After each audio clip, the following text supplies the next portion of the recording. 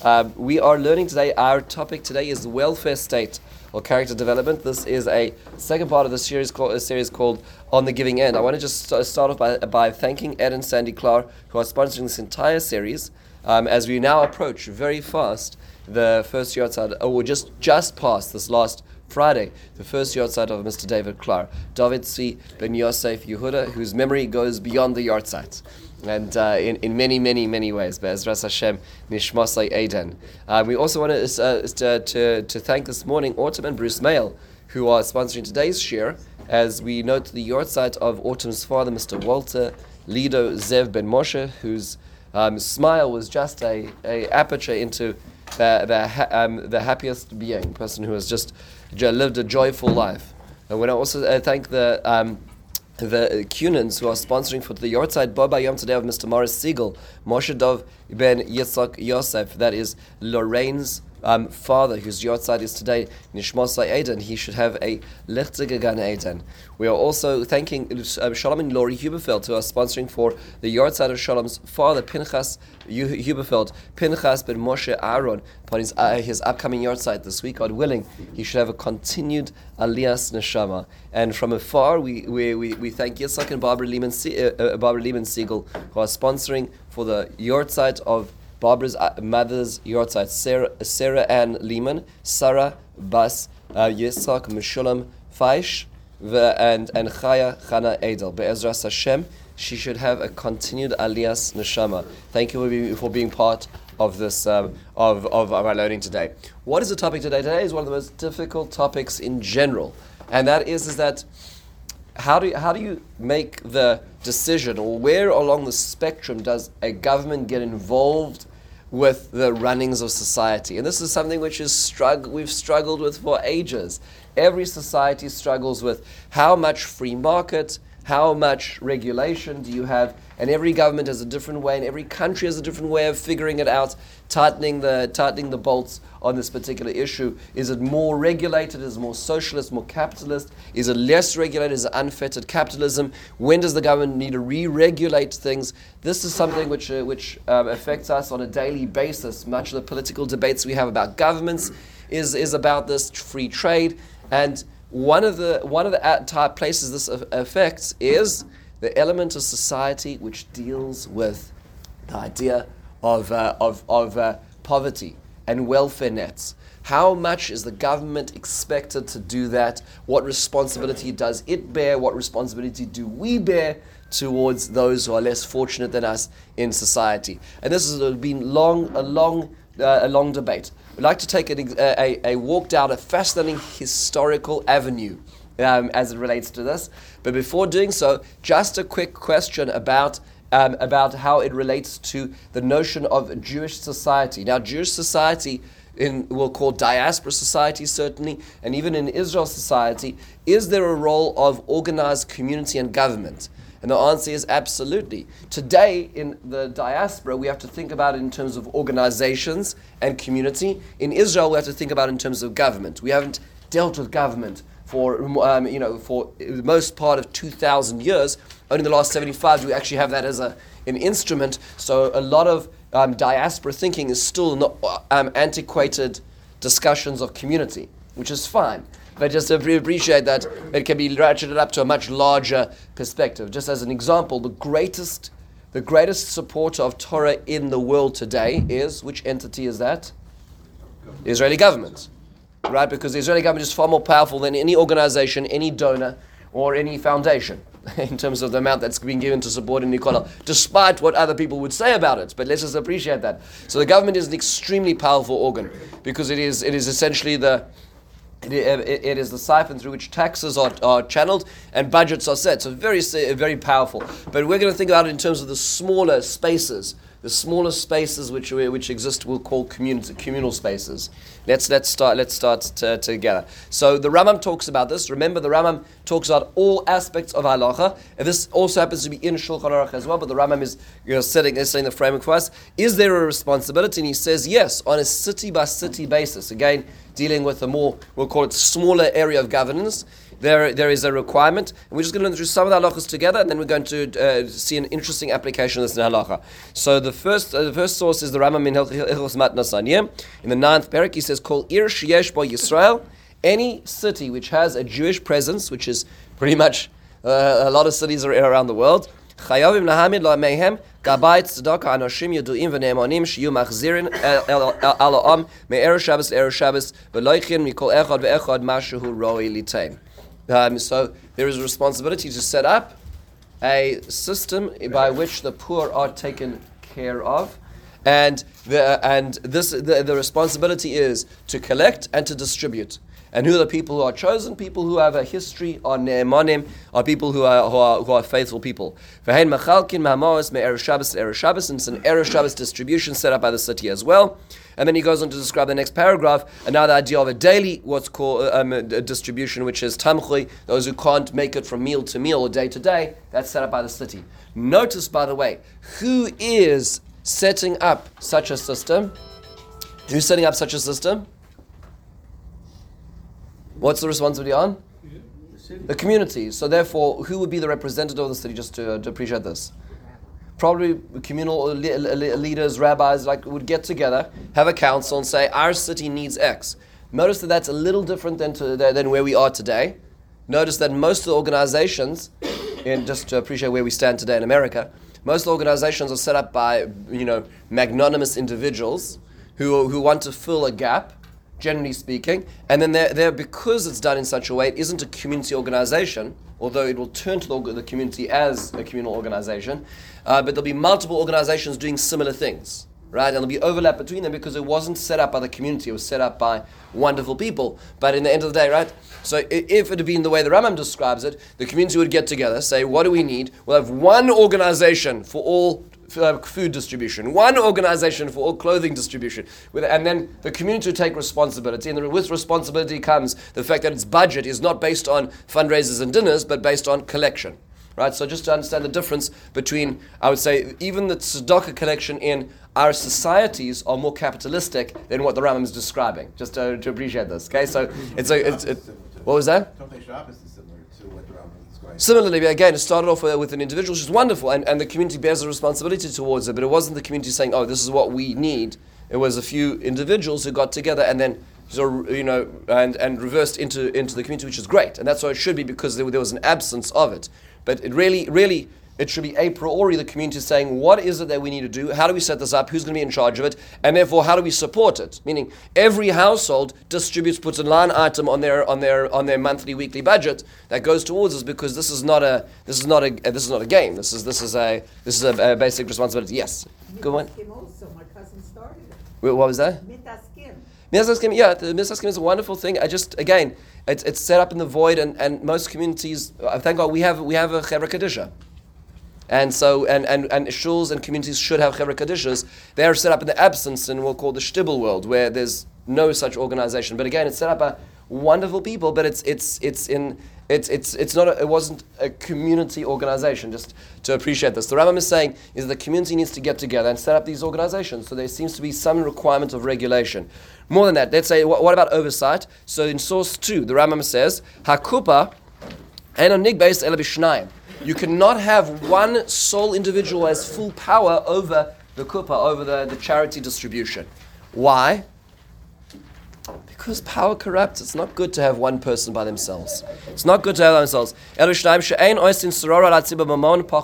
can't have somebody financially responsible of the community with sole proprietorship. There has to be oversight. There has to be somebody else who's looking at the books, who's in the office. Right? And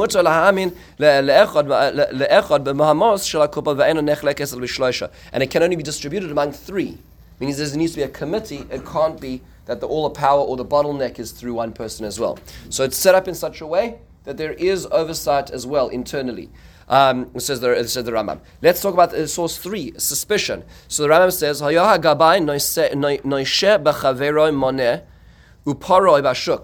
let's say that the person who is the responsible party of the community also has his own debts that he gives out. He gives loans to people. And let's say this person who owes him money for a personal debt happens to encounter them on Central Avenue. And now he wants to repay the debt. So what's the problem? So now the problem is we're going to be mixing personal and communal funds, right? And that's not so good, right? That's not so good because all you need now is somebody to say, aha, you see what's going to happen. What will the picture on the front page of the local rag look like? Right? It's going to be, Gabite stocker taking money from an individual and placing where? In the top pocket of their suit, right? That's not a good picture to have on the front page of things because naturally nobody will ask what actually happened, right? The story will have to be explained afterwards. So says the Rambam, Lo yitneim l'Torah kisai, he cannot put any monies this person receives personally into their wallet. Ela l'Torah arna kishel tzedakah. He has to put any monies into the distribution bag that he's carrying. And then he'll take it out. Because there has to be a person who lives in this space has to be above suspicion. You can't mix personal and public funds in terms of the public eye. One has to be very careful about these things as well. And by the way, even this goes even further back. If you go to the Mishnah, it talks about the Gabite stock of the Beis Hamikdash, and it talks about they used to have to speak all the time because of the concern that maybe they'll be hiding money in their mouths, right? So you have to be like there's certain levels of transparency. By the way, things are not new. These are all the levels, and the obviously halacha values the importance of transparency over here. Coercion. This is the interesting piece. This piece also does not exist in our community as much, which is Misha Eino Rotzelitain Staka Oishiyitain Ma'at Mimashiroiloi. They do a house to house, right? Because the community has to float these organizations. This is not private organizations that need dinners or breakfast. This is what the community has to do. So let's say, number 24 on XYZ lane is it doesn't give the distributions. They don't believe. They don't have people who need, and therefore they don't contribute towards that.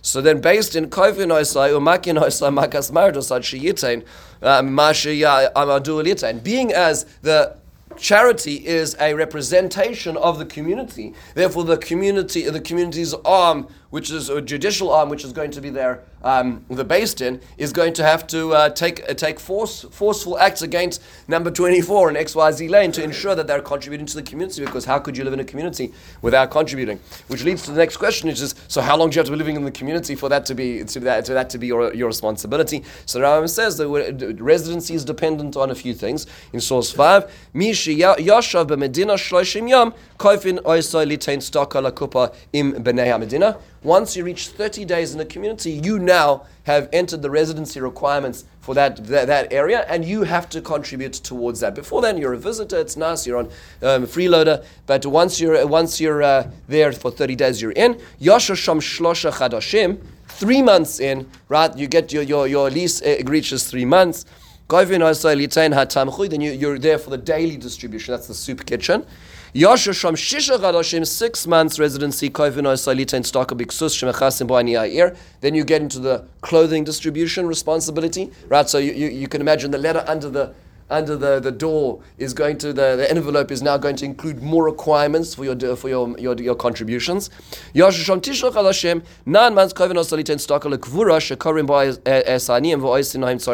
Then you have to go to the Hebrew Free Burial Society's responsibility, and you're part of that. Notice over here that none of this is about individual magnanimous, feeling good about things, and this is about how Jewish communities need to run. And in order for it to run, there's certain facilities which need to exist, including Chevra Kadisha, food distribution, clothing distribution, and everybody's responsible, and everybody therefore is forced to be responsible to this.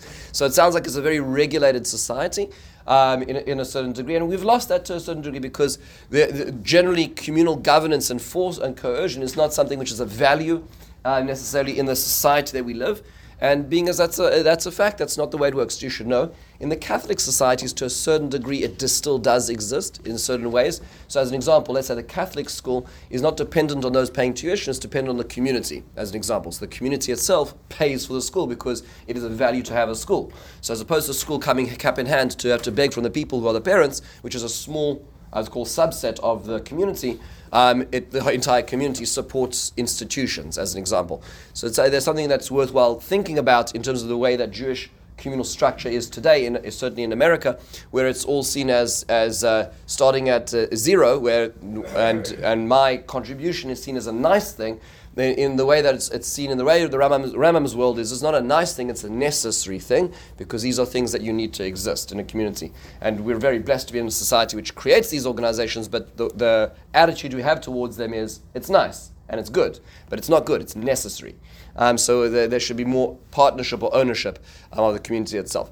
That beer is made. Now, this takes us down a fascinating discussion that actually, or a historical event that occurred around this, and it goes back to the 1980s, and at this point in England, where there was a severe change in terms of the policy of how the government related to the individual. And so moving into the Thatcher era, Margaret Thatcher, who the then Prime Minister of the United Kingdom, also just to be noted in terms of the alliance with the Reagan administration, the Thatcher-Reagan administration across the Atlantic, with similar conservative views of the way that the society should run. Margaret Thatcher was a believer, and we're out espousing one side over the other. But just to just quick summary of how this works. So one of the things that she did was she denationalized many of the major organizations. So like the mines, she denationalized. She broke the unions. She was able to move it back to a more capitalistic society. Why? Because at that time, the GDP, the economy of England was in a terrible place. England was in debt, and her moral is that people do not wash rented cars. Right? If you're getting something which is not yours, you don't take care of it. You don't care. You don't look after it so much. And against much friction, because this ended up hurting a lot of people. Certainly at the beginning, many people were affected by this. She slowly moved it back to a capitalistic society where people had to earn for themselves, take pride in their own work, and ultimately a change. So just like in terms of appreciation of the numbers, take a look at page 3 to page 4. This is a chart of the GDP, and over the period of it's from 1989 to 79 to 89. So the 10 years in which she was in power. And you can see the growth over here in total government. These are points. Law and order, employment and training, health and social security. I think just in terms of employment and training, so 33% increase in GDP. That's a very significant increase, and this was as a function of much of her policies. And by the way, many people suffered. Many people lost jobs because they were subsisting on government organizations and welfare as she did this, and there was a lot of friction that she faced. It's worthwhile noting that she was such a powerful person. She was called the Iron Lady. She was so powerful that she, at a certain point, she reached such a epoch of power that they used to joke. The joke was that when she would walk into a restaurant with a number of her ministers, they would say to her, "Would you like steak or vegetables?" And she said, "I'll take steak." And she says, "And vegetables?" And she says, "They'll take steak too." She ruled England with an iron fist, and she changed a lot of things. However, it's interesting that although she managed to overcome much resistance in Parliament itself for many years, it was fascinating that the one area in which she faced resistance actually became the church, and the Archbishop of Canterbury ultimately did a 2-year research in which he published a pamphlet, an extremely long pamphlet based on his research called Faith in the City. And in it, Faith in the City. You can see the report is found on page 5, on the top of page 5. That's the cover page of it. A call for action by church and nation. A report of the Archbishop of Canterbury's Commission in Urban Priority Areas. UPAs, what they called. We'll call this inner city slums. That's what there would be projects, right? That's the British word for it was these UPAs. And the tagline, as I just quoted over here, is to examine the strengths, insights, problems, and needs of the church's life and mission in urban priority areas, and as a result to reflect on the challenge which God may be making to church and nation, and to make recommendations to appropriate bodies. And this was not a small report by any standards. It's I think it was 440 pages. It's a very significant report based on research done in the inner cities and those who are living there. And it was essentially a criticism on government, based on a number of ideas, based on policy, based on statistics, and then also based on the Hebrew and Christian Bibles, saying that what the Thatcher administration was doing was against the basic precepts of the Hebrew, or the Old and the New Testaments. And that was the criticism, which is a hard thing to hear, that the government itself is being attacked by religion with some significant recommendations. This was published in 1985, and it was the beginning of 1986 that the chief rabbi of England then, a man by the name of Rabbi Emanuel Jacobowitz, who actually was a very fascinating individual. He actually served here in the Fifth Avenue Synagogue for 8 years in the 50s to 60s. Returned, he was the chief rabbi of Dublin and Ireland, and ultimately became the chief rabbi of England, was knighted. He, in the beginning of 1986, wrote a long article called From Doom to Hope. I actually managed to find it. It was quite hard to find in the Jewish Chronicle, and to get the original, I found the original. It was a double-page issue. It was a double-page spread, a very long essay. And in this essay, the chief rabbi essentially defends the prime minister against the attack of the church on her policies. Fascinating moment in history. Margaret Thatcher ultimately said, "I appreciate the rabbi of the church," which was, if you think about that, that's a pretty remarkable thing to hear certainly in the United Kingdom after centuries of anti-Semitism. You know that the Jews were kicked out of England for 350 years, right? So until Oliver Cromwell, there were no Jews in England since the 1200s. It's a long and dark history in England. But nonetheless, he wrote this article, which, although is extensive, is certainly much shorter than the article Faith in the City, or the paper The Faith in the City. I'd like to concentrate on a few salient points that he makes. The first thing he says is he points to the fact that perhaps those who are living in these projects, in what are they called, these urban priority areas, have a lot to learn from the Jews. Because guess what? If you reverse 100 years, where were all the Jews living? They were called in those days not urban priority areas. That's a very nice euphemistic way of calling a ghetto, right? Which means to say an area which is not part of the main commerce in society, where there is dilapidated housing, with overpopulation and not enough amenities. That's precisely what a ghetto was. And guess what? Guess where Jews were living, or forced to live for centuries, with economic ceilings and with the inability to be able to escape them. Guess what? That's where the Jews were living. And he pointed out that perhaps there are some lessons which are worthwhile learning from the Jews, because he pointed out that the Jews are no longer living in these UPAs. They were no longer living in the ghettos. Somehow they had left. And how did they leave? He pointed out that it was not because they demanded government handouts. It was not because they demanded that they needed to have extra supplements or bursaries to colleges. It was because they focused on the only things they had within their control, and that is education, and aspiring that the next generation do better.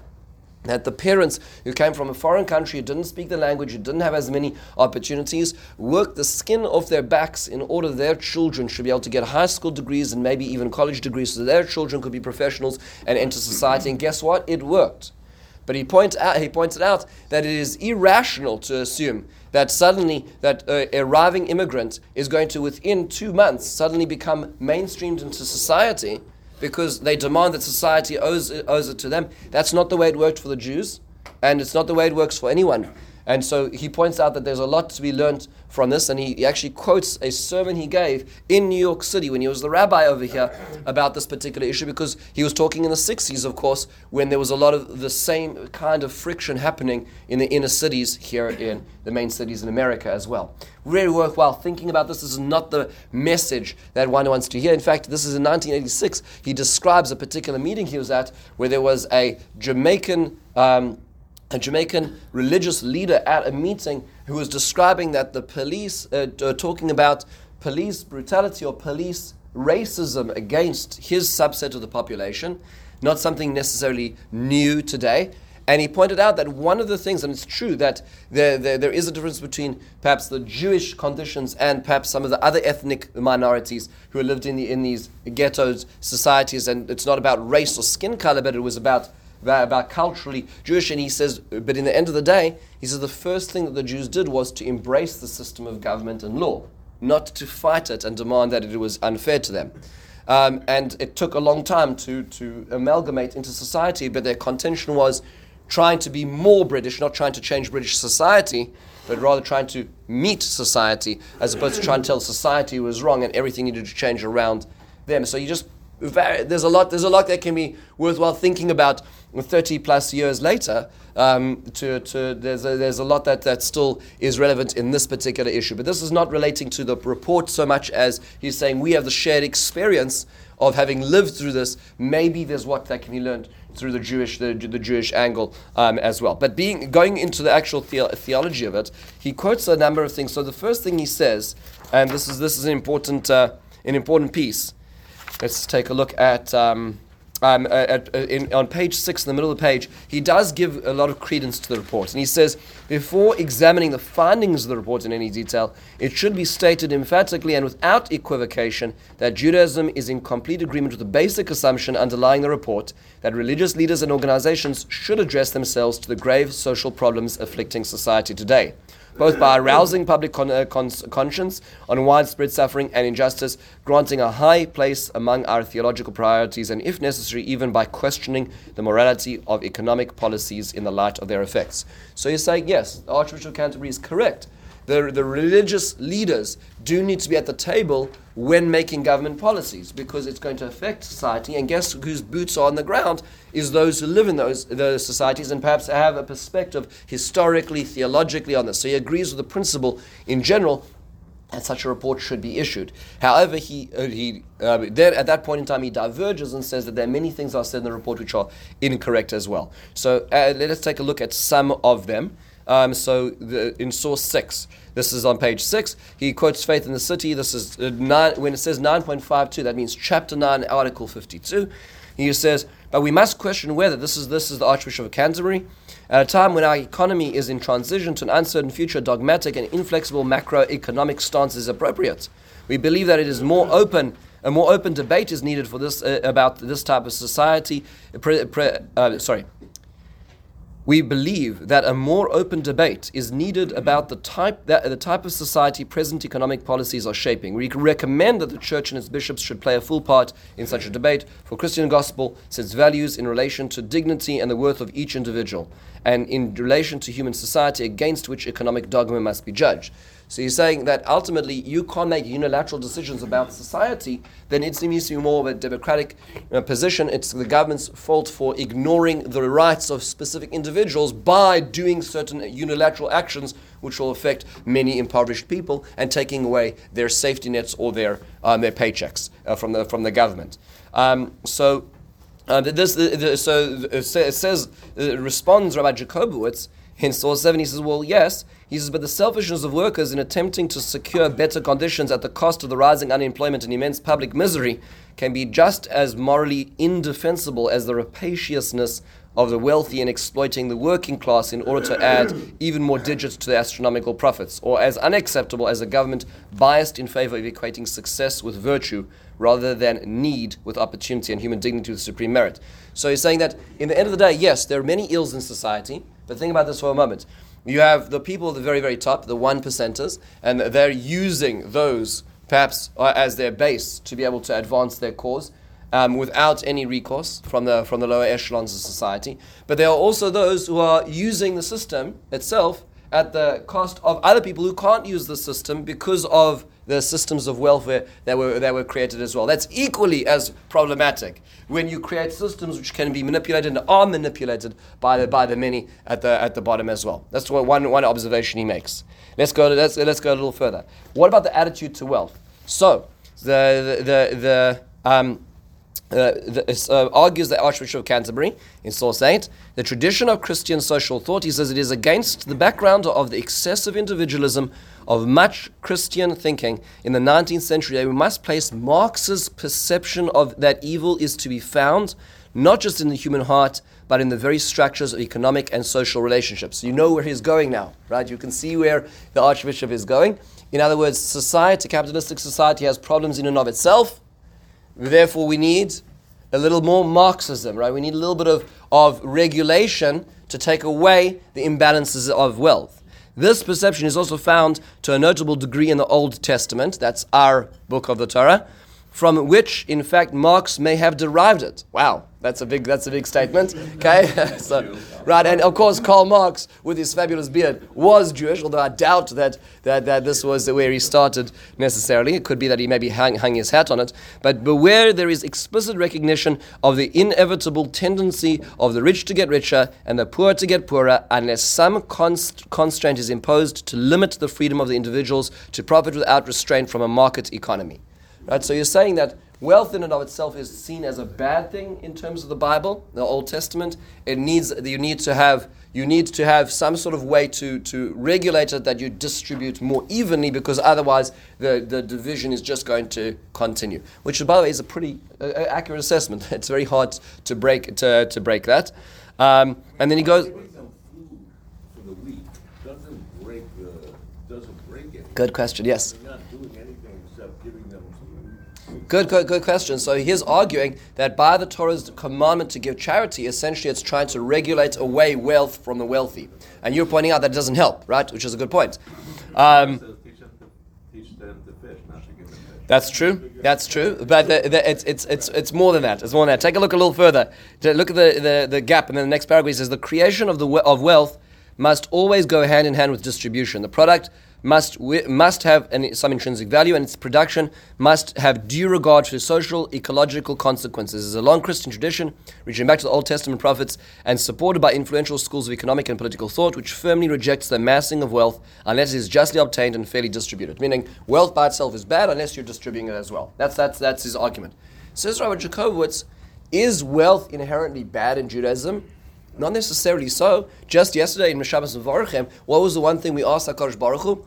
Oisha v'kavod, right? So that's in liturgy, that's in part of the prayers, is we ask for Oisha v'kavod. If wealth is seen as such a bad thing, right, that needs to be, so to speak, tightened and regulated and distributed, then how are we asking for it? More than that, in fact, he points to a few sources. Let's take a look at the top of page 8. When Moshe Rabbeinu receives the recommendation of his father-in-law Yisro to appoint judges, he is told, so these are the conditions for judges in Jewish community. Fascinating list of things. Anshe Chayil, these are vigorous men, Yirei Elokim, who fear God, Anshe Emes, men of truth, and they hate bribery. What does it mean? Anshe Chayil says the Rashi, Anshe Chayil, quoting the Gemara, She'ein Ashirim. A judge needs to be rich, because then they have no reliance on anybody who's going to be accosting them in the street about their decision making. In other words, riches is seen as a prerequisite to certain elements of communal leadership, because it makes you less impervious, less weak to these things. The Gemara, they're susceptible. The Gemara in Ksubas talks about in terms of distribution, there's also a cap on distribution as well. Meaning, how much is an individual expected to give? When we talk about, by the way, today it's more complex, just because people are vested in multiple investments. But when most things were liquid, a person can't give more than a fifth, 20% of their assets. In other words, that's the max. That's the max cap of where it fits in terms of giving tzedakah. And Rashi says, why? Because if a person gives too much, they themselves will become needy. Now, there needs to be an element of ownership and distribution, but it's not because I don't own the money. I own the money, and I'm allowed to ask for that money, and I'm allowed to succeed, but I need to give as well.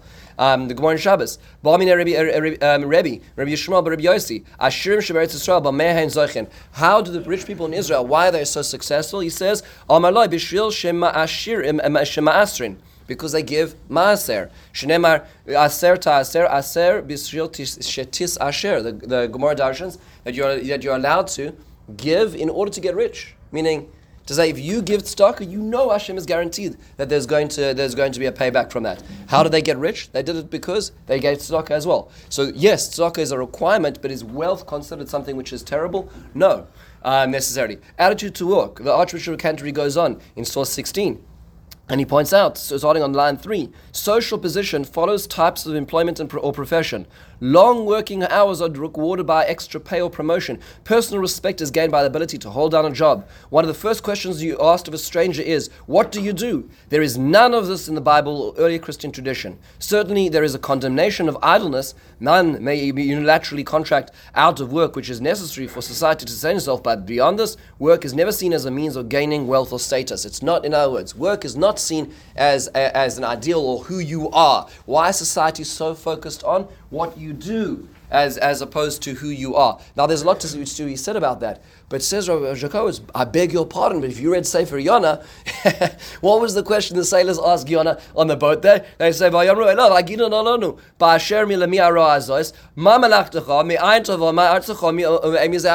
first thing the sailors ask him is, what do you do? What precisely do you do? Meaning, he says, you'll never find this in the Bible. You actually do find this in the Bible, interestingly enough. As well, when HaKadosh Baruch Hu takes Adam HaRishon, the first thing he does, what?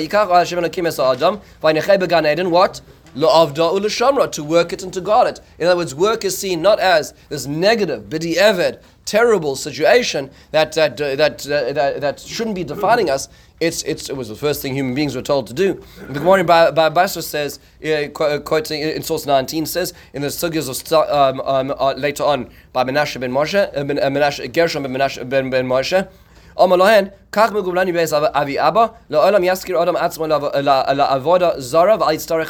better to do avodah zara than to need other people. The Gemara says, whoa. The grandson of Moshe, whose name was Yonatan ben Gershom ben Moshe, thought that meant to say that even it's better to be involved in avodah zara rather than to be on the dole, to be dependent on society. And that was an incorrect reading of the statement. That's why he worked in a place called Pesach. He was the priest of this shrine in the times of Shoftim. Not a good thing. So the Gemara says, that does not what the Gemara meant. That's not what the tradition means. Ela avodah zara, avodah shezara loy. Could amalei Rav Kahana natoish nevelasa b'shuka v'shakol igrava loy tema gavra rabba ana v'zila bei milsa. Zila bi milsa. The Gemara says, it is important even to skin a carcass in the marketplace, which is obviously a very degrading and very lowly and very humiliating job. It's not very pleasant. Do that to earn your salary rather than to require charity. Avodah shi zara loy. Do a work which is strange to you rather than require charity. In other words, what is the space of work, the attitude to work? Well, the Torah seems to say take pride in your work. That's part of who you're supposed to be. The Shir HaMalos Kuf Chav Ches is Ashrei Kol Yirei Hashem Ha'olech B'Drachav Yagia Kapecha Kisachel Ashrecha V'Tovlach. The work of your hands you should eat. You should work hard and earn hard. You shouldn't be sitting there getting handouts, feeling good because society is supporting you. You should do everything within your means to work hard and take pride in it. The Medrash in Kala Rabasi, Asya Kedisnan Rabbi Shimon Omer Hamadir es Ishto Mela Asas Melachta Yotzi V'Yitin Ksuba Sha Batala Mi'ava Lidei Shiamum. Person who makes a neder or restriction on one's spouse not to work, that's going to end in an ended marriage because batala, unemployment or uninvolvement, idleness is going to lead to all kinds of terrible things. Idleness is not a good thing. Employment is way better than idleness. So the Archbishop of Canterbury is focusing on the fact that work is overemphasized. And why is society looking at work so much as an ideal that we should de-emphasize the importance of work? And Rabbi Jacobus is saying, well, the Torah seems to think of that as pretty significant. And I think perhaps the most important of the arguments or the divergences is entitlement versus responsibility. This is a very important paragraph in source 22. This is where the Archbishop and his team point to the following. The high incidence of unemployment and other forms of deprivation obliges the state to provide compensating benefits to those who do not share the relative affluence of the rest. Right, so remember, as you denationalize the mines and as you take away welfare, there's lots of unemployment. And that one or two things happen. Either that either people work hard to find new opportunities, right? Or the government steps in and offers the welfare or the nets to be able to keep people, to be able to make sure that people are not suffering, which ultimately will keep them in that space to a large degree. And there's what to be said about both sides. There's lots of people who suffer, unfortunately. He says, but it's the government's responsibility to offer those to those in deprivation. But it is not easy for state benefits to be given to individuals without affronting their human dignity. It is successfully accomplished in the case of non-means tested entitlements such as child benefits and old age pensions, but when more detailed inquiries into their circumstances to be made, it demands the services of well-trained, patient and sympathetic civil servants. The administrative economies introduced by the DHSS is in the face of the ever-growing numbers of claimants produce situations of acute personal humiliation. The large number of benefits not taken up by those entitled to them and the degrading conditions under which benefits have to be claimed in many DHSS offices testify to the failure of our society to find an acceptable solution to one of the more inhumane consequences of our free market economy. So he's saying it's very hard, it's degrading to have to go make a claim for benefits. And because of that, therefore people don't claim, and therefore people are falling through the cracks, and people are suffering, which is, by the way, true. This is a terrible truth in society. The government's not doing enough to provide, and to provide effectively for those in need. So Rav Jacob says, yes, it is true. There is the importance of we'll call it the dignity of the recipient and the responsibility of the giver. There's no question. He says, however, Torah doesn't look at things that way. Torah does not look at things that way. So his observation is, and this is a very fascinating theological observation, he says in source 23, you can't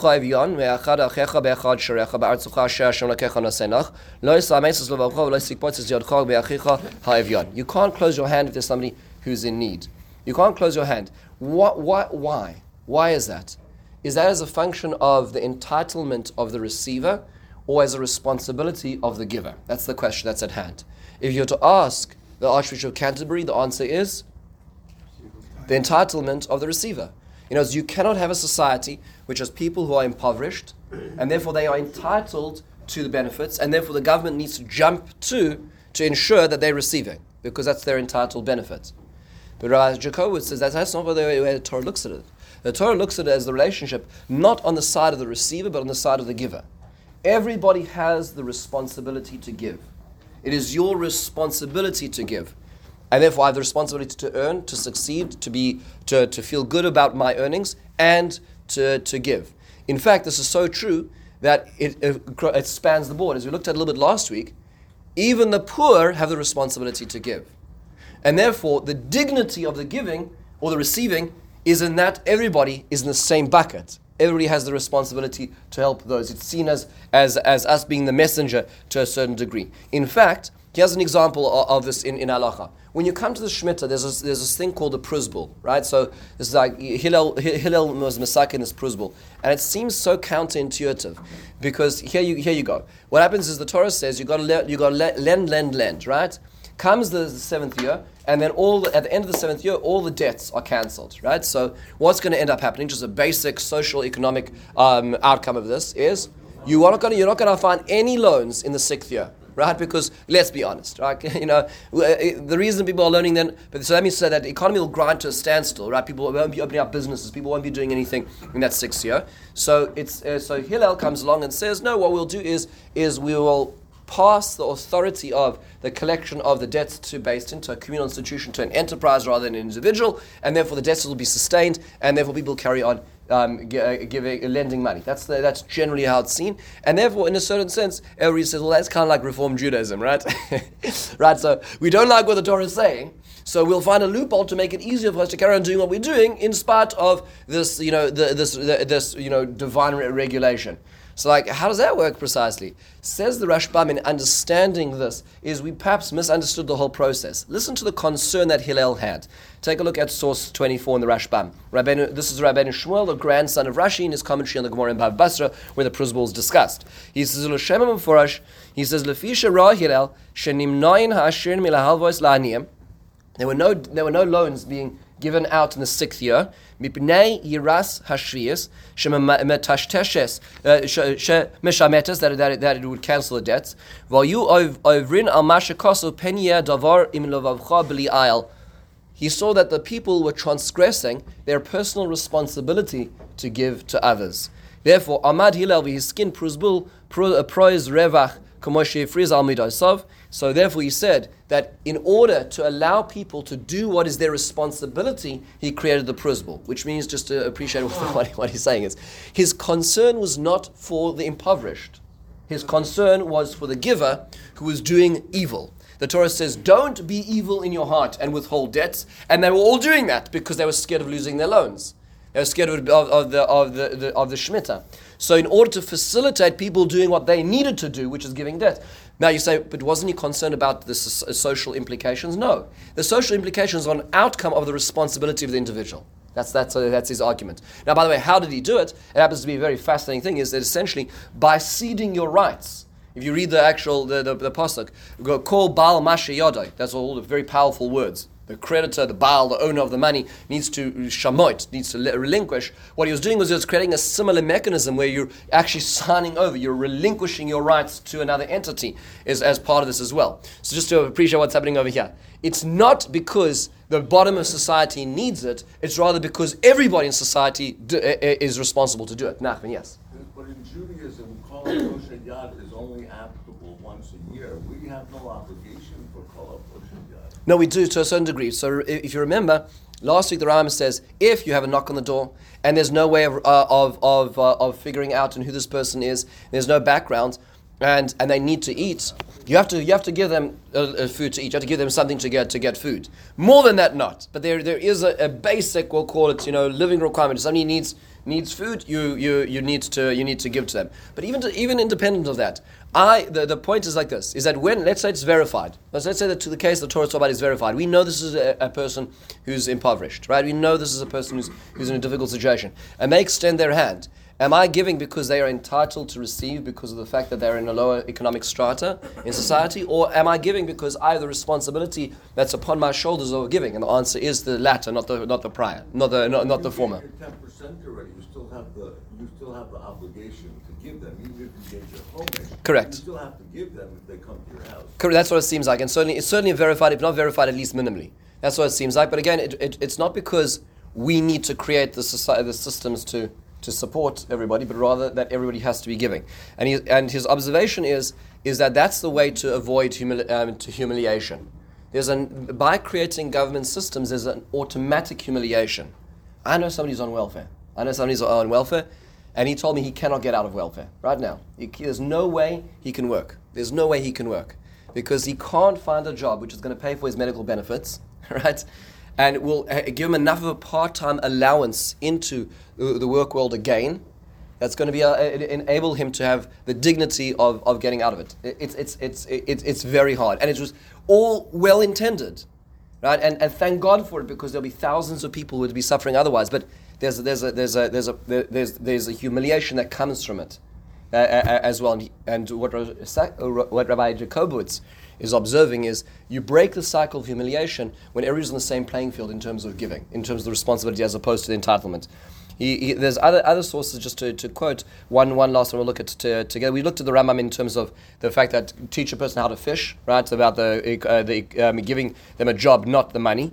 But more than that, in source 26, he says, Tani b'shem Rabbi Yeshua, Yosem Yimashe balabais oisem ha'ani oisem balabais. We should know that we sometimes think that we're so magnanimous, we're so good and wonderful, we're giving. But really, truly, actually, the person who we are giving to does more for us. Shekain amra rus naami l'naami. Shema ish asher asisi imoy hayom. The person I did with today is, and she calls Boaz. V'lo amra asher asa imi, not that he did with me, ela asher asisi imoy, that I did with him. Meaning to say, what is it? She gave more to Boaz, and Boaz gave to her. Harbei pu'ulos v'harbei tovos asisi imoy b'shil shechilani prusa achas. The Torah society looks at us as the individuals and says to us, you have the responsibility to give, and guess what? You'll be gaining more out of it. That's how you break the cycle of humiliation. Ultimately, he points out that where do we see the system? We see the system that even the poor are required to give. They have their own sense of dignity because they give. Where do we see this? Is the Levium. How does this work? The Levium are essentially supported by society. We need to have teachers, so it's systemized. It's part of the culture that 10% of our agricultural wealth goes to the Levium. They then serve in the base of English. They serve as teachers. They serve as scribes. They serve as the spiritual educators for our children in the next generation. But guess what? When they receive their meiser, they have to give what's called a meiser min meiser. They themselves have to give to the Kohanim as well, meaning they give back, which means to say that even those who are on support are giving support. And so Rabbi Jacobus is pointing out, and that's how dignity is created, is by responsibility, not by entitlement, ultimately. And he points out at the top of page 11, guided more by moral concerns rather than economic theories and suppositions, a Jewish religious contribution would lay greater emphasis on building up self-respect by encouraging ambition and enterprise through a more demanding and more satisfying work ethic, which is designed to eliminate idleness and to nurture pride in eating the toil of one's hands as the first immediate targets. As he points out, any job is better than paid idleness. Now, folks, this is a very deeply complex topic, and there are political and social and economic theories and millions of words that are written about this, and those who are involved in this in different states and different state laws and different inner cities and sees the effects of this. It's a very painful subject. Everything is done from an intent, at least in theory, of trying to help. But how do you try to help? And what Jacobus is essentially saying is, don't look at the Old Testament, the Hebrew Bible, as an expression of Marxist theory. That's his point. Marxism looked at essentially shaking everybody up, distributing wealth. Nobody's allowed to get rich. Rich is bad. Jobs and everybody needs to get equal. A system which we've seen has failed in multiple societies. The Torah does not advocate for that. The Torah advocates for the rights of the individual, the responsibility of the individual, which eliminates eliminates the humiliation, and also at the same time ensures that societies do succeed. Couple this now with what we just learned at the beginning with the Rambam. Let's go back to the Rambam for a second. What the Rambam says, every city needs to ensure that it has the ability to cater for those who are less fortunate. And how is it seen?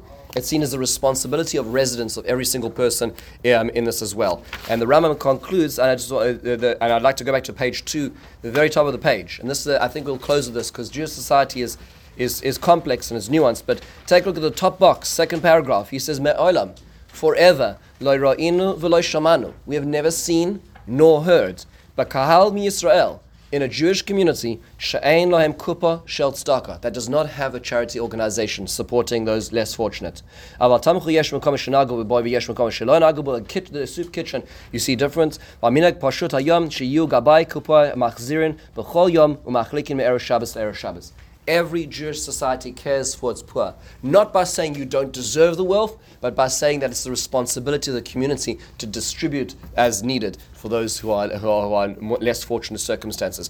Ultimately, it was concluded, and ultimately, Margaret Thatcher had a very warm relationship from before this and after this as well. And she, in source 30, she reportedly told people that she wished Rabbi Jacobowitz were the Archbishop of Canterbury. She ultimately knighted the Lord Jacobowitz, and there was a very close relationship between them, not just politically, but also personally as well. And I would just leave for further reading on today, because it's more complex with the recent economic downturns and the falls of the market and the buyouts of banks starting in 2008. It's worthwhile reading Rabbi Lord Jonathan Sachs's most recent book called Morality, and he has a chapter talking about, we'll call the top 1%ers, which are a little bit of a different angle on greed, and it's very, very fascinating to attenuate what we just learned over here with that perspective. But that's I think a little bit beyond the scope of our discussion today. Rabbi, thank you so much for taking the time. I hope everybody has a wonderful, meaningful day.